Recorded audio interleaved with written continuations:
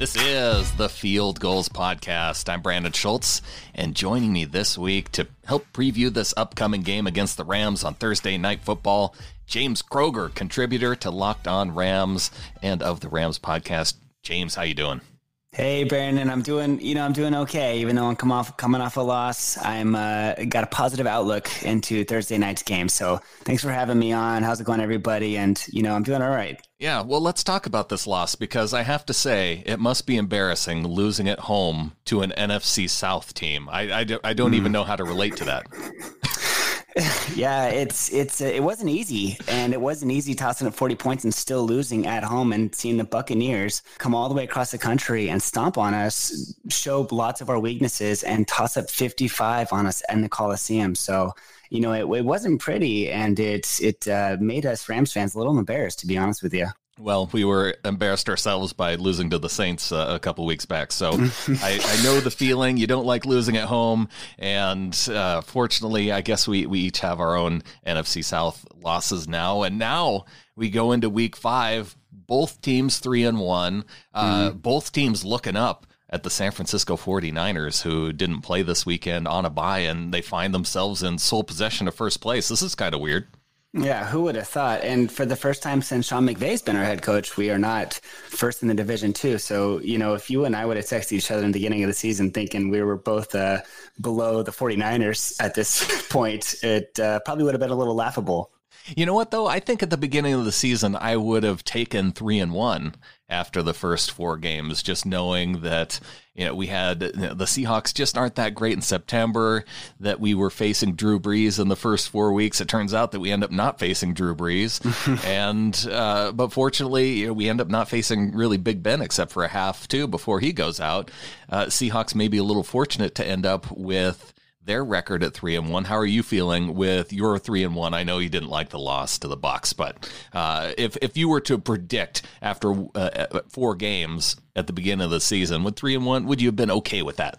I kind of would have, because when we were looking at the schedule in the beginning, it's like, Carolina, at least at that point, the talks were that they were looking pretty good this season. Apparently Cam Newton can't get his stuff together, even though he can get his outfits together in a pretty ugly way. But looking at our schedule, facing the Panthers, the Saints, I wouldn't expect that loss to have been against the Bucs at home. So that would have been surprising, right. But I would have kind of, I wouldn't have been upset about having that 3-1 record at this point, because you kind of look at the Saints, knowing about Breeze, and then the Panthers thinking one of those games that could, potentially it could happen, especially probably that Saints game, because it is now kind of a rivalry between us. So I would have probably circled that, thinking that would have been the loss. I didn't think it would be against the Bucs, tossing 55 on us at home.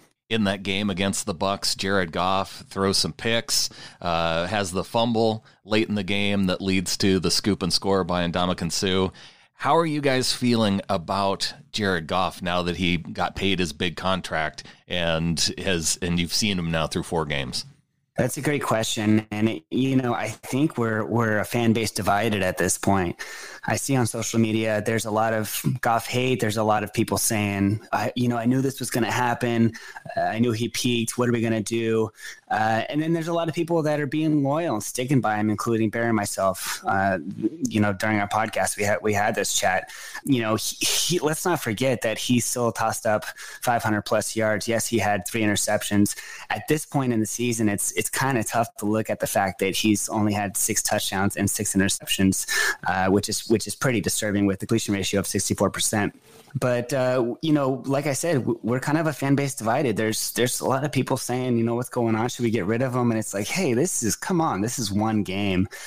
He had a lot of pressure on himself. Our O-line is not the same O-line that they were last year.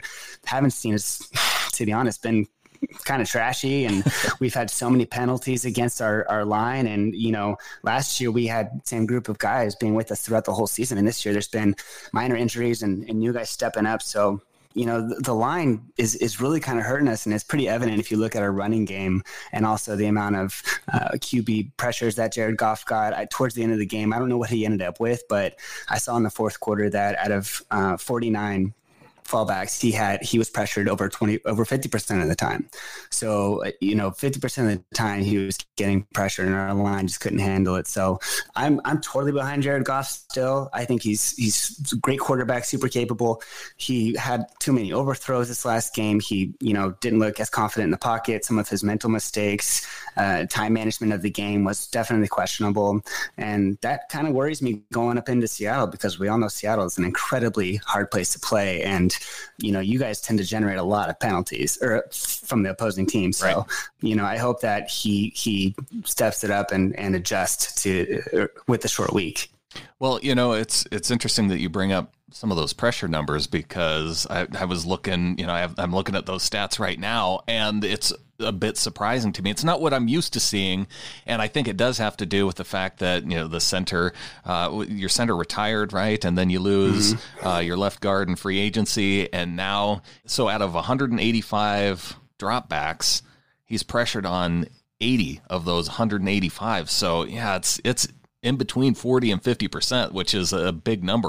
We're used to seeing it as Seahawks fans with our offensive line, but that's something new for Jared Goff. Yeah, he's not the best scrambler. He's a lot more accurate when he has a little bit, an extra second or two back there. So, when you add scrambling to the equation, it just messes up every other aspect of his game. And what have you seen from Todd Gurley this so far? Because one of the things that was surprising to me is that he really wasn't used that much in the game against the Bucs. I don't know if that was part of the game plan or just the fact that you guys went down by 3 touchdowns relatively early in that game. Yeah, so there's a few things going on here. One, he got overall just as many carries as Malcolm Brown, the backup running back. They both had 5. And everybody's wondering if Todd Gurley's on a load management system. McVay's just hasn't opened that vault at all. I said absolutely not. The game plan, unfortunately, this last week just didn't work in our favor to try to run the ball. We had 5 penalties in the first 20 plays.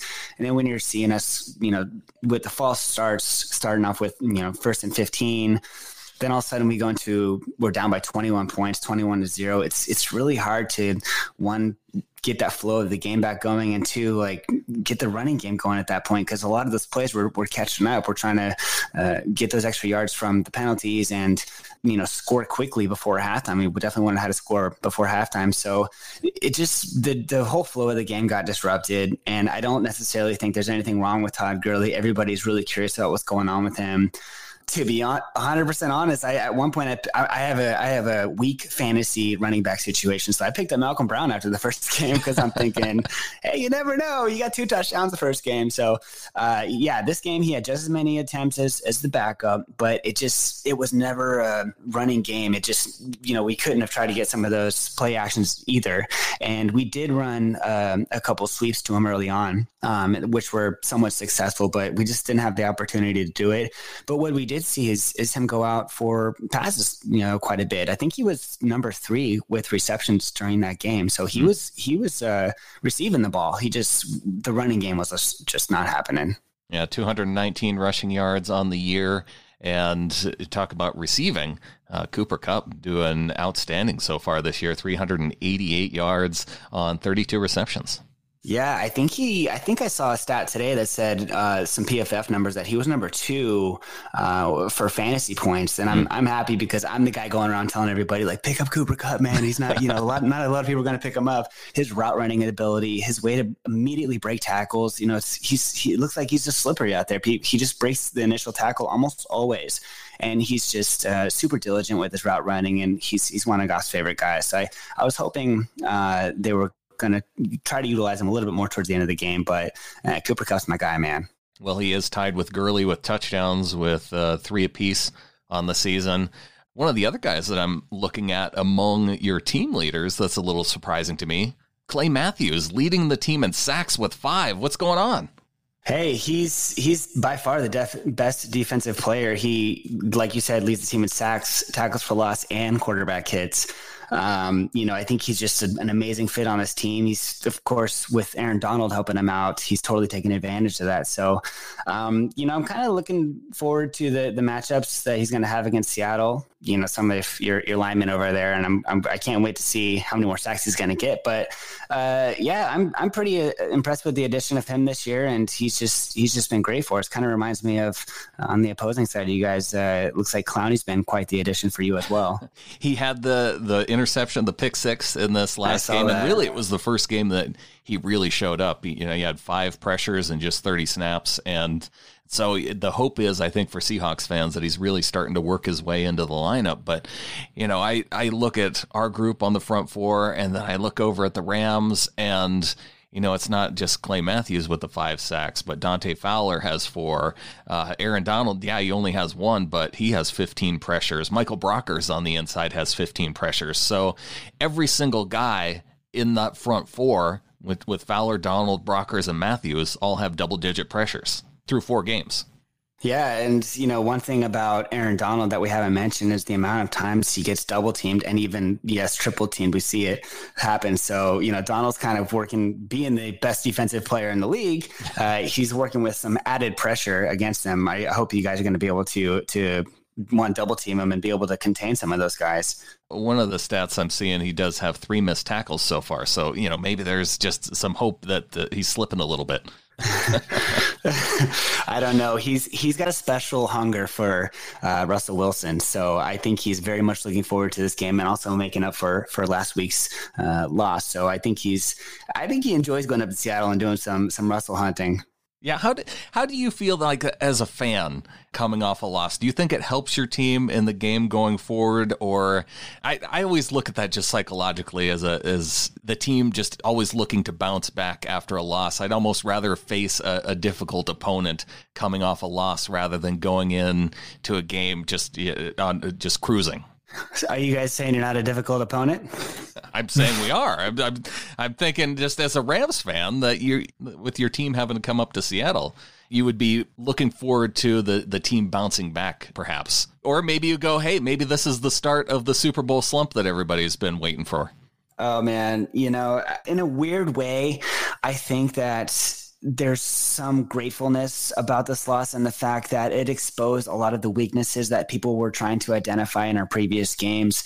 Our running game, our secondary on the defensive side of the ball. Yes, we saw Marcus Peters with the pick 6, but right before that happened, he got burnt by Evans, I believe, for a touchdown. So, it absolutely exposed a lot of the things that people have been calling out since the beginning of the season, and a lot of things that we need to work on, and basically showing everybody how to handle us. So, our secondary was playing a liberal zone. It was almost like, let's just not let anybody behind us, but let them get as many passes as they need in the beginning. It was really frustrating to see. We were giving some pressure, but it shows how you can beat this team. How you can toss up 55 points on this team. You pass the ball a lot, and it also exposed the fact that if you allow penalties and if you pressure the quarterback too much, that Goff hasn't been the best at handling that. And if our running game gets thrown off, it throws off our whole game. So there's a lot of things that we need to work on in a very short period of time, but it is kind of exciting because we're exactly the team that does that. Sean McVay adjusts quickly. He's a very, very smart coach. And, that's one of the things this team does is constantly involved, in my opinion. And so I'm really looking forward to the challenge of going up to Seattle. You guys of course, I'm scared that how many penalties you're going to draw offensively for us. And I'm hoping that Russell Wilson just doesn't tear up our secondary and that you guys don't give Goff too much pressure at home. He's not going to be able to hear into his earphones and hear what McVay's saying. And, hopefully we'll be able to handle it. But like I said, he's not the best scrambler. So it's going to be a big challenge heading up there. And I'm really looking forward to it. I'm happy that it's on Thursday because I get to watch the game earlier, but I'm not happy because we need a little bit more prep time, I think. Right. And I want to get to some predictions, James, but let's go ahead and take a quick break. We'll come back and we'll talk more about this game coming up on Thursday and maybe get your prediction. So we'll do that coming right back.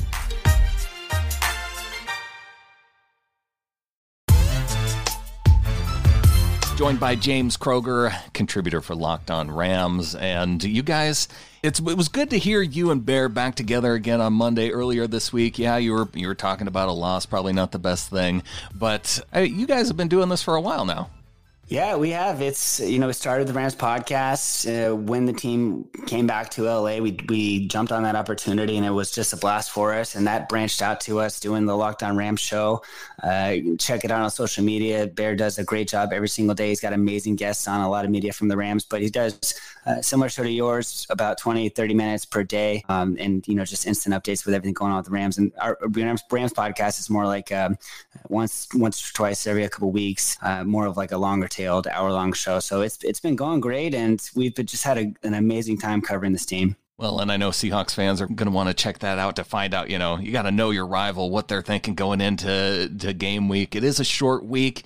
How concerned are you with the preparation that it takes on a short week? What have you seen from the Rams in the past just on how they've dealt with those short weeks? We know McVay is kind of a guru and able to get his teams together, but I was looking at stats. Pete Carroll's 8-1 on Thursday night.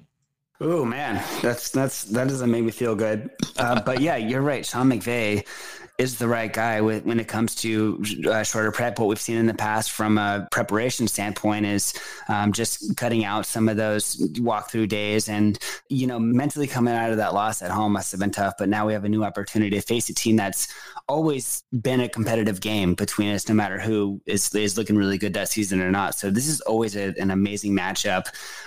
But just looking at how he handles even being on the road as a whole, he's one of the best on the road coaches as far as record is concerned. So I have total faith that he's going to be prepped. I'm personally concerned about the short amount of time, but I know this team and McVay, young coach, young team, except for Wade Phillips. I have total faith that they're going to adjust quickly and be ready. Well, just looking at some of one of the interesting things about these two teams, this head-to-head comparison going into week 5, it's really close. Both teams have a 3-1 record. Even total yards, Rams are at 1591, Seahawks are at 1511, so that's pretty close. Total offense, 7 for the Rams, 13 for the Seahawks overall. Just a lot of things lining up, even points per game. Rams at 29.3, Seahawks at 25.8. That's, 6 and 9 if you're looking at league rank. And then even on the defensive side of the ball, total yards allowed. The Seahawks at 1276, the Rams at 1321. So where you guys have a little bit of the edge on offensive yards, we have a little bit of an edge on the defensive side for yards. We're holding opponents to just 22.3 points per game. Rams at 26, so just a field goal difference. And it's interesting just looking at just how similar these two teams have kind of been in statistics they've put up just through these first 4 games. Yeah, it's this is a lot more exciting than I thought it would be at the beginning of the season. Like you said, you guys are overall 13th. What, you expected us to stink at the beginning of the season? Is that what you're saying? Because I know you didn't expect your own team to stink. Like I said about the Saints in the beginning, I kind of had a red circle around them, thinking that's going to be a tough one. But I didn't have any red circles around the Seahawks game. But yeah, like you said, I mean, we're really similar at this point with a lot of these stats. I just really hope that we can pick up this running game, because that's really going to decide how the outcome and the flow of our overall game is going to be. If we can get the running game on point and Todd Gurley can have, shut the crowd, so to speak, in Seattle, that changes the momentum for us offensively, and that's key. Defensively, Russell Wilson is an absolute beast. I'm who knows what he's going to pull when he's running around with Aaron Donald chasing him. But he just makes amazing plays happen. So our secondary has really been not too much to brag about recently. So I hope that Marcus Peters can step it up and hopefully get another pick again. But yeah, if we can get our secondary to tighten it up, if we can apply a lot of pressure to Russell Wilson, if we can get our running game happening early, that's going to be a good feeling. I don't want to be having a lot of penalties against us early in the game, and I want Todd Gurley to at least average, a good enough amount of yards per carry to make us feel good and to be able to utilize him, utilize the play action, and open up this offense. So, to be honest, I'm a little nervous, but I'm really looking forward to it. It's always a great matchup. Yeah, penalties also very similar between these two teams. Rams penalized 33 times for 263 yards. Seahawks 32 times, just one less for 266. So only a 3-yardage difference. And you brought up Marcus Peters, the pick six last week against the Bucs. Takes just a brutal shot at the end of that run. And I was worried, they tell guys not to pick their teammates up after taking a headshot like that. And so I was kind of worried about him taking that shot and then all his teammates wanting to celebrate with him. But the good news is it sounds like Peters is going to be okay and he's going to play Thursday. Yeah, that was, I watched that play quite a few times to see that hit, and his head bobbled. And you have that huge guy coming towards you. I can't believe they didn't call a flag on that, especially about all the other headshots that happened over the weekend. But, he went into the tent. He came out. He had his helmet off. He had a big scar on his left cheek. Right. And it looked like a big bruise. It looked like it messed him up big time.